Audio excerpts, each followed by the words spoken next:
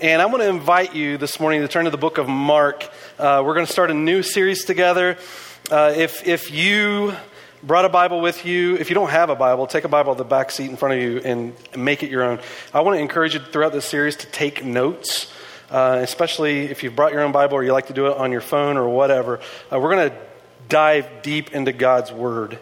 And there's really two goals I want to walk away with in this, especially today. I can tell you our overall goal for this summer is just for us to draw closer to Jesus, enjoy the presence of Jesus in our lives and what the truth of who he is and walking with that. And so I just want to spend the summer in a lighthearted way, enjoying Jesus in that way. To do that, to kind of get the lighthearted mood today, we invite you to the beach with us. I don't know what that's about. If you didn't go on vacation this week, like some people the first week of June, we bring it to you today, right? Well, this is actually the set for our Vacation Bible School. Our kids are going to sing a song at the very end of that, and we look forward to that. But in the meantime, we're going to dive into Mark's gospel, and what I really want to get us across to us over the course of the summer through this series. One is the beauty of God's Word, and the other is the supremacy of Christ in our lives. And I think Mark does this in a wonderful way. Mark's gospel is the shortest of all the gospels. It was the first gospel written. And Mark uses this term immediately. He says the word immediately a lot because he's a guy of action. He just wants to cut right to the chase and share with you some things about the Lord. This book is broken down really right in the middle. If you look at the book of Mark, 16 chapters, the first 8 really establishes the superiority of Christ and his identity and who he is, of why you would want to trust in him. And the last half of the book calls us to die for Christ, to give our lives to him. And so Mark makes that case in the beginning of the book, calls us to die with Jesus, and in the end we see Jesus giving his own life. And Mark sets it out beautifully. And the first few verses 1 to 15 is kind of the prologue to Mark, and he lays down the gauntlet of all that Mark is. So I'm going to give you just a few minutes to turn to the book of Mark so we can go through this together. And while you get there, I'm going to introduce you to a couple. This is Weston and Dara Schnetz. I've already come up with nicknames for these guys, but that's Weston Schnetzel right there. I missed Wiener Schnitzel up the road, so he's now going to take the title Weston Schnetzel. Weston and Dara recently graduated from Bible College in Wyoming. They've been serving in a church in Texas. They just feel the Lord leading them to Utah. They want to join our Alpine Bible Church family and just serve here however the church could use them. Just want to follow the Lord's leading in their lives. And so the reason I want to share them with you is, one, you can pray for them. And two, we've had people move here off and on as a church family, especially for the purpose of ministry. And when we get some younger guys just getting established in life, one of the things we want to help them with, they're going to be looking for a job and a place to stay. In the meantime, if anyone would like to temporarily house them while they land on their feet, we're looking for somewhere for about 8 to 10 weeks for them to be able to be housed. My wife and I would love to do that. We've already offered our home to someone during that same time, but they'll be here at the end of August.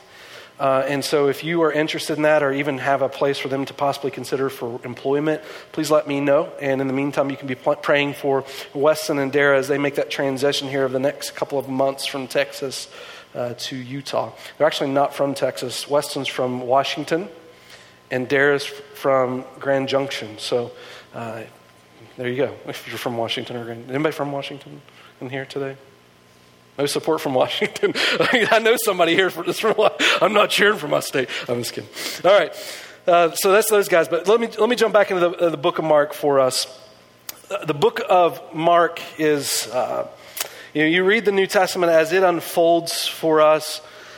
Mark is the first of the gospel writers to share about Jesus' ministry. There's 4 gospels we know that are written. It's not the first book of the New Testament probably written. That's likely James or Galatians. But Mark is one of the early written manuscripts of the Bible, the very first gospel that we have. One of the reasons we know it's the first gospel is because Matthew and Luke sort of follow the literary outline of Mark as those 2 books are written. The reason you have 4 gospels is because each gospel writer writes from a different perspective to a different audience. Mark's writing his book to the Roman culture, which is why he emphasizes the word immediately a lot. The Roman culture was considered people of action, using their hands, getting the job done. And so Mark writes more tailored to that particular culture at the time. And the reason we know Mark wrote the book of Mark is because church history tells us that. Papias, who was taught by the Apostle John he lived into the 1st and 2nd century, records that John Mark wrote the book of Mark, or the Gospel of Mark, under the authority of Peter, who was the apostle. Eusebius, who was a church historian in the first few centuries, also records the same thing. Peter talks about John Mark as his son, my son Mark. He refers to him in 1 Peter 5. Peter was in Rome, and we know John Mark was in Rome with him. That's likely where the book of Mark was written. And it would have been written before the 60s AD. And the reason we know that is because Luke came after that, and Acts came after Luke. Luke writes the book of Luke and Acts, and he ends the book of Acts before Peter and Paul are martyred. And that happened in the early 60s. And so Mark would have had to been written before Luke and Acts, and it was likely written in the mid to latter 50s that the gospel was recorded. Mark was a little bit of a wild man too. He only makes his presence in the gospel in one verse. It's taught that in the book of Acts, I think it's chapter 12, that Mark's home with his mother became a meeting place for the early disciples. He was likely around in Jerusalem. That's where their meeting house was for the early disciples, was in Jerusalem. And it's thought to have recorded himself in the story of the Gospel of Mark. He just gives himself a couple of verses. He would have been a very young man at the time, but this is what he said. Jesus is in the Garden of Gethsemane. He's about to be taken away by the soldiers. And it says this: a young man was following Jesus, wearing nothing but a linen sheet over his naked body. And they seized him, but he pulled free of the linen sheet and escaped naked. So there you go. Mark, I don't know why. I'm going to share this story about me. Let me give some wisdom. Don't walk around in a sheet at night like that. I don't know why he's doing that, but there he is. And Mark doesn't include his name there. If you read the stories of the New Testament, you'll find that the authors of books often, if they would include themselves in a story, they would not write their name in. The Gospel of John refers to himself as the beloved. He never calls himself by name in the book. Paul at one point describes a man who's caught up into heaven, or whether in body or out of body, he doesn't know. And so Paul leaves it like we're to guess. We don't know who this person is, but most scholars say it is the Apostle Paul. He's just not including his name there. And same thing with Mark. It's believed that this is Mark in the story. They would have been around Jerusalem at the time Jesus was there, but he follows the Apostle Peter and records the Gospel of Mark under Peter's authority. When you read the book of Mark, it comes in a very prominent place in history. Rome has conquered most of the known world. It's built the roads for traveling. It's the most accessible time for God's word to go out into the world, for the gospel to reach the corners of the earth. And so Jesus' arrival during this Roman Empire was at a prominent time in life where the gospel was most accessible to different people groups throughout the world than ever before in human history. When Mark writes this book, God has been silent for over 400 years. If you remember the book of Malachi we went through recently was the last book of the Old Testament. God goes silent for 400 years, and God breaks that silence here with the Gospels. And Mark is about to give the pronouncement of who God is after 400 years of God not communicating with his people. In fact, Jewish historian Josephus from the first century talks about the succession of the prophets that have ended. The Apocrypha, which are the books written from the book of Malachi to the New Testament, records about the silence from the prophets of God's prophetic word to the people. And now you have Mark coming in to break the silence of God's pronouncement to the world. And he comes at an important point in history as far as it relates to Jewish culture. When you study God's word, it's important to understand exactly the context of the culture in which a text is written.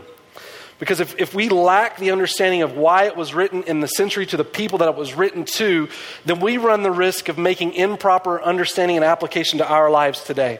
Before you can answer the question, what does a text mean to us today? You have to first answer the question, what it meant to the original audience it was given to. Because a text of Scripture cannot mean any more to us today than what it was intended to mean to the original audience that received it. If you add to that, then you'll pervert Scripture and come up with a bad form of theology. And so it's important to get into the first century Jewish mentality during this time to understand what the context of Scripture is saying to us so that we can make proper application to our lives. It's the understanding of the difference between the word eisegesis and exegesis. Eisegesis is taking 21st century ideas and definitions of words and throwing it into the first century context. And you will end up with erroneous beliefs from that. Exegesis is first asking the question, how did the original audience understand this so that we can make the proper application to our lives?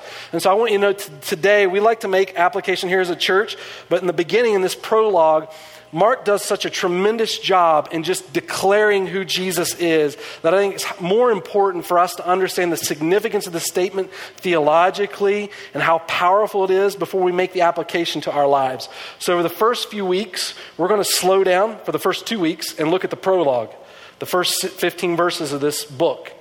And then we're going to slam on the gas and just carry on because Mark's showing us some significant statements about Jesus. And when Mark gives this pronouncement, he's doing it to a culture that's becoming divided. Because Rome has conquered the known world, they're coming into the area of Jerusalem and they're placing Greek cultural influence on the people. And the Jewish people are responding in different ways to this. They really break up into 3 prominent groups. The first 2 are the larger groups, and the latter one's a smaller group, but these groups are leading the way in Jerusalem and among the Jewish people. The first is the Pharisees. The Pharisees, they see the influence of Greek culture coming in. They become more rigid and more legalistic in their practice. They hold to the law to such a degree that they're inventing laws on top of laws that burden the people. And their religious outlook, it becomes filled with such piety that it's not applicable to the common man. It puts pressure on the people and it becomes a burden. From the Pharisees, that tradition, there grows zealots like Peter who would fight. They would lead revolts against Rome. On the other side of that spectrum, there were the liberals, the Sadducees. So you had the legalists, and then you had the liberals, the Sadducees. The Sadducees were okay with Greek culture because it got them ahead in life. And so when Rome came in with their influence, they would use their authority and power to press the Greek culture and the Roman culture onto the people. They had gotten so corrupt that God had elected in history, he had elected a high priest to lead in the temple. But Rome took authority over that position and they started to sell it to the Sadducees. And the Sadducees would buy the position of high priest among the Jewish people so they could have that place of prominence among the people group. And then the Essenes, the third people group, were the ones that just backed away from all of it. They didn't like how things were going, so they actually went out into the desert, and they based it off a text of Scripture we're going to read in a little bit. Isaiah chapter 40 and verse 3, it declares that the Messiah, the promised one, he's going to come from the desert. And so the Essenes are like, forget this. We're going out into the middle of nowhere, out in the desert where no one's going to touch us, and we're just going to wait on the Messiah, because that's where we know he's coming from. Now, you're probably not familiar with the term Essenes as much as Pharisees and Sadducees, if you've heard those terms, but you will be familiar with the Essenes because of the Dead Sea Scrolls. The Dead Sea Scrolls were written by that culture of people, the ones that went out into the desert, hide in the caves, established their own civilization. They copied manuscripts of the Bible, they memorized God's word, and they hid it, they preserved it, and they kept it safe. And the Essenes were those people groups. In the 1940s into the early 50s, there was a young shepherd boy traveling throughout the area of Israel who happened to come across a cave. He threw a rock into the cave. He heard it break a pot. He walked into that cave and found the Dead Sea Scrolls there, which to date are the oldest manuscripts we have of the Bible. They predate Jesus coming to earth by almost 200 years. So that's an important people group, and that's the culture that Mark breaks into is the gospel being pronounced here, that God has been silent for 400 years. He now comes back to share with God's people this promise that he had given us from Genesis chapter 3, that the Lord would become flesh, God would become flesh, and he would rescue us, he would save us. The Savior was coming. And so when Mark starts this off, you ask the question, 400 years, Mark, 400 years, and God's people have been looking for this Messiah and nothing. How are you going to share this? And what are you going to say? When we read these we're going to look at the first 11 verses. In our context today, we could just pass by these words as if he's just sharing a story. But when Mark shares this to the culture of the first century, it was like dropping a spiritual atomic bomb in their lives. It was maybe in our culture today the essence of the mic drop. It was epic.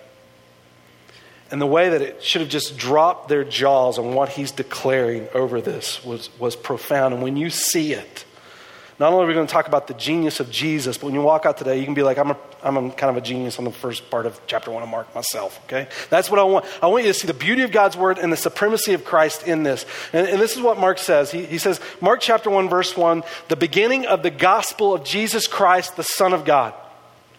Now I'm going to let you know the name that God gives to this person in the gospel, Jesus Christ, the Son of God. We're going to talk about that phrase next week because it's important and there's a lot of misunderstanding with it. But when we talk about Jesus in Scripture, oftentimes we think of names, but when the Bible talks about him, they're really titles. They're titles to describe who he is. Jesus Christ is more of a title than it is a name. But it's describing the identity of who Jesus is. But before we get to that next week, this is what Mark says about it.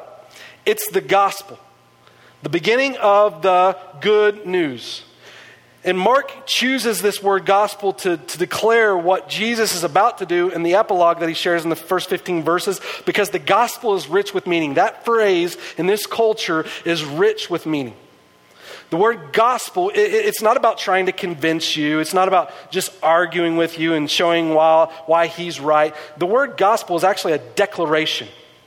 It's a statement of sharing news. They didn't have newspapers at the time, so people run through the streets and they would literally be heralds of this pronouncement, this gospel, this news that needs to be shared. A common place that the gospel would often be shared in a culture was when a king would go to battle. When a king would go to battle, the people of that land would want to know, did our king win or did he lose? Because if he wins, we reap the rewards of that and live in freedom. But if he lost, we're in bondage to another kingdom now, and we're slaves to them. And so when a king would go to battle, the people would know. They'd sit on edge waiting for the news. The king is fighting. And when the king would win the battle, he would send a herald. He would send an apostle or a messenger, one to go forth to proclaim the news of victory. The king has won. And what it's saying in Mark chapter 1, verse 1, the beginning of the gospel, Mark is saying this is a pronouncement of the victory cry of God's people. The king has won. Jesus has gone into battle and he has arisen victoriously. This isn't a convincing, this is a statement of what is. The king has won. And so Mark shares this statement with us to give us an idea of exactly how he wants to break this silence of 400 years over God's people. And then he does something important that Jews would practice in this culture. It's a thought that they say, it's called keshers. The Jewish rabbis would teach in the form of what they called keshers, or the stringing of pearls. And let me just show you this picture here. When Mark gives his next statement in verse 2, he gives a statement from 3 passages of the Bible called keshers, or the stringing of pearls. And what they would do is they would take an Old Testament reference and they would allude to it to teach us how this thought develops throughout Scripture. Now, this was important to do because in this time period, in your Bible today, you've got chapter divisions and verse references. And I can tell you this morning, turn to Mark chapter 1 and you just, like a street address, you turn right there and you know where it's at. During Jesus' day, they didn't have chapter divisions. That didn't come to the 12th century. Verse divisions didn't come until the 1500s.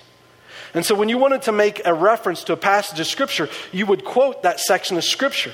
And in the Jewish mind, they were so familiar with God's Word, they memorized it. And so as soon as a rabbi would reference a point of Scripture, they knew the background to the story. They knew exactly what he was saying. It would bring imagery to their mind, to the context of what the author was referring to. So these passages that Mark's just quoting from the Old Testament, he's not going all willy-nilly and just saying, here's this and this and this verse. He's describing this to the Jewish people in such a way that when they would see this context of this passage, they would reference in their mind back to the story that was rich with history for the Jewish people. Because from this, he's going to build on the teaching of the significance of who Christ is. He's showing us how all of the Bible ties together in the supremacy of Christ and the beauty of God's Word. And so he's going back to these passages of Scripture for a very specific, intentional reason. If you look in your New Testament, when you see Old Testament quotes alluded to, you often see they're in brackets or they're italicized or indented or something to get you to recognize there is a reason the author is going back to this particular place in Scripture. And so the Jews would develop these keshers, these ways of alluding to passages of Scripture, because the Jewish mentality during this time was one of learning and studying God's Word. In fact, at the age of 5, about the time kids learned to read, they would start to study the traditions of the rabbis and the Torah and memorizing large chunks of the Bible. By the time you were 13, you would have this celebration that was called, we know today as bar mitzvahs. Bar mitzvahs are ancient in tradition and practice. The word bar means son of, and mitzvah means the commands. And by the age of 13, it was expected that the young Jewish people would know God's word. And so when they were taught, and a teacher would reference this, these keshers would string these beautiful pearls of further elaborating what God wanted them to know and understand within the context of His word. Important to the Jewish people was the ancient text. Greek culture at the time, they would be considered information junkies. I think our culture is a lot like Greek culture. We don't necessarily memorize things, but by God, we got Google, right? And we just get information overload. And Greek culture was a lot like that. It was all about information. Not so much application, but the information. The more knowledge you had, the more superior you were. And so they would pursue this information. And you see in Acts chapter 17, when Paul goes to Mars Hill, he argues philosophy at Mars Hill because there was this location where all the philosophers would get together and wax eloquently at how brilliant they were. Not necessarily application, but information. But to the Jews, while they wouldn't be against learning, what was significant to them was the ancient. They would go back to the pillars of who we are. The foundation of God's word. That's where they built from. And so to remember the ancient was significant to them. To hold to and cherish the content of what God was saying. Because it was from the ancient that the teachers would build the foundation and string these with pearls, these keshers, and showing them how this was significant to life. In our culture today, we have phrases that when we say them, we know what we're alluding to and then can elaborate a little further upon. Let me give you a few examples. Like if you heard today, best bang for your buck, right? And then you could talk about getting a deal, which I got a great deal on a mattress last week. So there you go. Best bang for your buck. Or you talk about money, but you understand how you connect something and then create a thought off of that. Or how about this? Let me tell you about the birds and yeah, you guys already know, right? You know what that means. Or how about this? Good riddance to bad. All right. If you can't stand the heat, get out of the... Yeah, or fire would be good too. Get out of that place. Get out of the fire, get out of the kitchen, whatever. That is the description of the New England Patriots, just so you know. That's for... Okay, whatever. Well, I'm hungry for football season. But there's a way that we, in our culture, we can allude to things to build on things. In the Jewish mind, they would allude to things to build on the idea. And more than ever, I think the Jews are just reminded of how much they need the Messiah. They need the Prince of Peace. They need the one who is to come to establish His kingdom. The Bible tells us in Genesis, Adam and Eve sin, and peace is gone. And from Genesis chapter 3, the restoration of shalom, peace on earth, our soul craves for it. And at the end of the book of Revelation, the Bible tells us, God says He's with His people, and there will be no more pain, no more sorrow, no more suffering. That's done away with. And in the middle of that story, as it's unfolding, we had peace, sin came, we lose peace, God's restoring peace. In the middle of that, in Isaiah, the Bible tells us that when the Messiah comes, He is the Prince of Peace. I think the Jewish culture with the warring and the Pharisees and the Sadducees and the Essenes and even just the general person in life, when you see death and how valuable life is, but how short it can be. Just peace. And Mark gives this pronouncement. He says, I'm sharing the gospel The good news of victory, because the king has come and he's been victorious. And then he alludes back, it says to Isaiah the prophet, he actually alludes to 3 passages here, but Isaiah is the most prominent. It's at the bottom. But he says, as it was written in Isaiah the prophet, behold, I send my messenger ahead of you. This thought, this kesher he already shares, it would already just pop in imagination in the Jewish people. He's alluding back to Exodus chapter 23, verse 20. In Exodus 23, the book of Exodus is the book of exiting.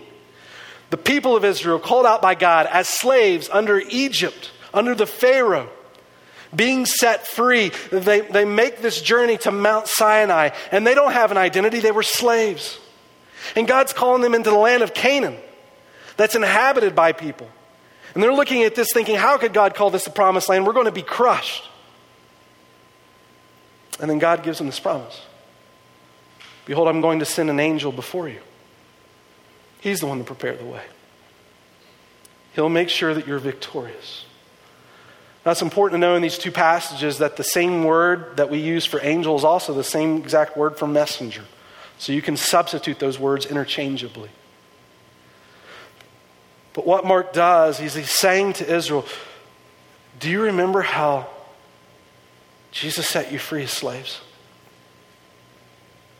How Jesus called you to something new in him and a new identity in him? Well, now God's calling you to something new in him again. And from the ancient, I'm reminding you of this text because this is the gospel of him who has come. And then he says this, who will prepare your way? Now this is interesting because this quote comes from the book of Malachi. Malachi is the last book written in the Old Testament.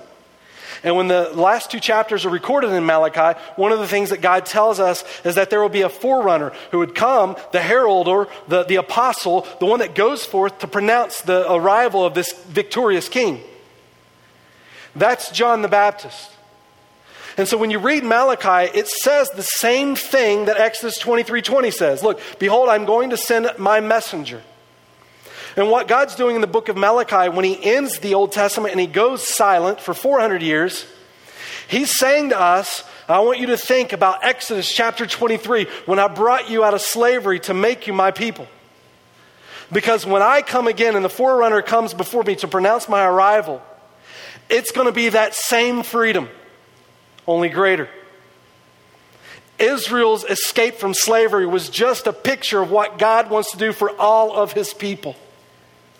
And in Malachi chapter 3 verse 1, he says the same thing. It's a kesher from Exodus 23:20 to Malachi chapter 3 verse 1 to Mark chapter 1 verse 2. Behold, I send my messenger ahead of you, and he will clear the way before me. And then it says this in verse 3. The voice of one crying in the wilderness, make ready the way of the Lord, make his paths straight. This passage comes from Isaiah chapter 40 and verse 3. This was the theme verse for the Essenes. It's the reason they went into the wilderness. It's why some people believe that John the Baptist may have been an Essene himself. He lived a very simplistic life in the beautiful camel hair that he wore and the delicious bugs that he ate, living that lifestyle. It was a poor man's outfit. In fact, in the book of Kings, chapter 1, verse 18, Elijah wore the same thing. That's why the Bible compares John the Baptist to Elijah as being that forerunner. But it says from the wilderness, this pronouncement would be made. This desert, the wilderness is the desert in Israel. He would say this to everyone, make ready the way of the Lord and make his path straight. This statement was the pronouncement that you would give when a dignitary, a king, would arrive into an area.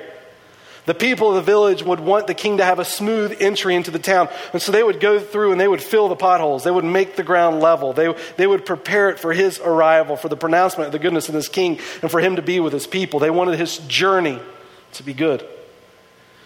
And so what it's saying in the book of Mark in chapter 1 verses 2 is that this one is coming ahead of you just like you were set free as slaves. And so he's preparing the way and he's making his path straight. And then Mark goes on. And all the country of Judea was going out to him. And all the people of Jerusalem. And they were being baptized by him in the Jordan River, confessing their sins. And this is what John said. I baptize you with water. But talking about Jesus, he will baptize you with the Holy Spirit. That's an important phrase to recognize in John. Because the Bible tells us Old Testament, New Testament, or Old Covenant, New Covenant. Jeremiah 31:31. Ezekiel 36:26, I believe it is. It's a promise of the new covenant. That God would free us from the curse of sin, the curse of the law, and would establish a new covenant for us by becoming a curse for us, by dying for our sins, that we could be set free in him. And so he's saying he will baptize us with the Spirit, because the promise in Jeremiah 31:31 that when Jesus atones for our sin, that the Spirit of God, if we trust in him by faith for that payment, the Spirit of God would indwell his people. And when John does this, he does this next to the Jordan River, which was no mistake. Because the people of Israel, the Jordan had plenty of imagery and communicated to them newness of life. This is where Moses led the people of Israel when they escaped out of the bondage of Egypt. This was the place where Moses gave his final discourse to the people of Israel before he died. This was the same river that God parted so Joshua could walk with the people across the Jordan. And he established on the other side of the river a monument recognizing how God led his people out of slavery into the freedom of the promised land. This was the place where Elijah did ministry, where he was caught up in a chariot of fire. And so what John the Baptist is doing in this passage of Scripture is creating within our mind this idea of newness of which this Messiah would do, and bringing the new covenant for us. And John was baptizing. Now, this baptizing John was doing is different than the baptism that we practice today, because our baptism has everything to do with the death, burial, and resurrection of Jesus, and Jesus hasn't died and been resurrected yet. But when John the Baptist is calling people to repentance and baptizing, he's calling them to a newness in life, to leave the legalistic practices and the sinfulness that's walking away from God and turn to what's going to be, what Jesus says is new wine skin, to prepare the way for the King. The Essenes had a practice during the time that if anyone wanted to become a Jew practicing the way of the Essenes, they would have to go into the water and self-baptize. A Gentile would walk into that water and they would baptize themselves 3 times. They would submerge themselves under the water. John the Baptist is practicing a similar baptism. I don't think it's exactly like the Essenes, but he's still calling them to something new, because Jesus is bringing something new to this world through the new covenant. And then John tells us the significance of who Christ is. He said, and he was preaching and saying, after me, one is coming who is mightier than I, and I am not fit to stoop down and untie the thong of his sandals. What John is doing here and what Mark is doing by sharing John's pronouncement is he's elevating the significance of Christ. Because in John's culture and Mark's culture,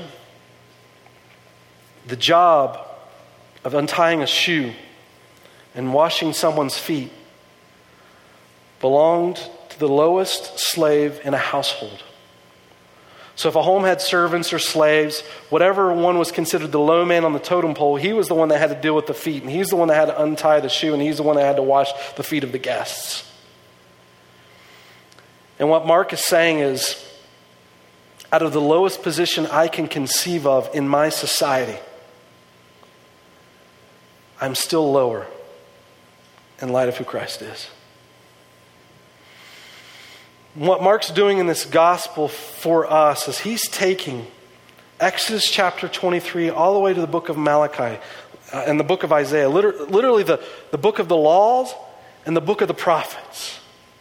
And he's showing us how all of Scripture comes together in the significance and supremacy of who Christ is. And then, as if to drive home the point, he records for us Jesus' baptism. Now, I don't think Jesus is baptized because he's sinful. He couldn't atone for sin, of the sin of his people, if he had sin in his own life, because the sacrifice of a lamb had to be without spot or blemish. But Jesus comes to the Jordan to be baptized, I think, for several reasons. I'm going to elaborate a little bit more on next week. But he's identifying with John the Baptist's ministry. And he's being anointed for his own ministry. And it says in this story that in those days Jesus came from Nazareth in Galilee and was baptized by John in the Jordan. Immediately coming up out of the water, he saw the heavens opening, and the Spirit like a dove descending upon him. And a voice came out of the heavens, and this is what the Father speaks about Jesus. You are my beloved Son, in you I am well pleased. When a rabbi would start his ministry, it typically happened at the age of 30, and he had to start his ministry by the affirmation of other leaders within Israel.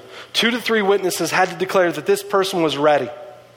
And Jesus, at his baptism, while he's anointed for his ministry work here in this passage of Scripture, he gets 2 or 3 witnesses to declare the authority of who he is. And they're the greatest witnesses you could ever have. God the Father and the Spirit affirming Jesus. Now, I'm not going to dive completely into the Trinity here, but I'm going to give you a little taste of it. Because in this passage, you see the Trinity at work. You see this happening multiple times in the Bible. And one of the only reasons I really want to point this out is because there's culturally a lot of confusion where we are over the idea of the Trinity. Because this is a common question I get asked if anyone brings up the Trinity. How is it Jesus is getting baptized, but then the Father is talking? Is he a ventriloquist, like trying to trick people, like he's down here, but the Father's talking, and they can't figure out how that works? Well, if Christianity believed that Jesus and the Father were the same thing, we would all be guilty of heresy, okay? That's heretical. It's been condemned in church history for centuries, okay? We don't believe that Jesus and the Father are the same person or the Spirit. We believe they're all distinct. And the place that you see that happening is here in Scripture. So when we talk about the Trinity, this is what we do. We just affirm what the Bible says. The Bible says there is only one God, period. It's monotheistic, the end of story. There are multiple passages of Scripture that say that. Isaiah 43 verse 10, 44 verse 6 and 8, Deuteronomy 6, 4. There is only one God. All 3 persons are called God in Scripture. Jesus is called God, the Spirit is called God, the Father is called God, and all of them carry the characteristics that make them equal as God in authority and position. So they're equal to one another. That's all we say. That's what the Trinity is. When you read the Bible, it says there's one God, it calls all 3 God, and it says all 3 are equal. That's it. And when you look at the story with Jesus, you can see how Jesus is distinct from the Father. They're not the same person. They're one being in 3 persons. That's why we call it a triunity. It's a great word because it describes exactly what it is. The Father, Son, and Spirit, equal, but yet distinct. It's one God. And so you see the triunity of God here at the baptism of Jesus. And then it says this. This is an important part of the passage. A voice came out of the heavens. You are my beloved Son, and you I am well pleased. Again, in case the point wasn't driven home, Mark alludes to keshers, a tying of the Old Testament, the stringing of pearls to elaborate on exactly who Jesus is, to see how Scripture comes together. And in this passage, he references Psalm chapter 2, verse 7, Isaiah chapter 42, verse 1. And in the Jewish mind, this would just explode with imagery again. Psalm 2 was a messianic kingship psalm. When Israel would anoint a new king, they would sing Psalm 2 over that king. But Israel knew as they would sing that song that psalm was also talking more deeply than just a king, because the individual described there would possess more power than any earthly king could possess. And so while they called it a kingship psalm, they also saw it as a messianic psalm. And so when Psalm 2 is quoted at Jesus' baptism, they're declaring his kingship. But not only that, in Isaiah chapter 42 to chapter 53, this is referred to in the Jewish mind as the suffering servant section of Scripture. You might even be familiar with Isaiah chapter 53, which describes Jesus' death in detail on the cross. The Jews, when they read Isaiah 42 to Isaiah 53, they couldn't conceive how a Messiah would give his life. And so some Jews even started to interject some ideas here where they thought there must be 2 Messiahs. Because one, he could be a king, and the other one, he could be the servant that dies. But we can't conceive how the king would also be a suffering servant. And so they would teach about 2 Messiahs when they come to this passage of Scripture. But what the Father declares at Jesus' baptism is that the king has come. suffer for you and for me. Mark, in just these verses, tie together the history of God's people. From Genesis chapter 3, from the time we lost peace with God, to now the arrival of the King. He is declaring this victory into our lives so that we could see the significance of who Jesus is.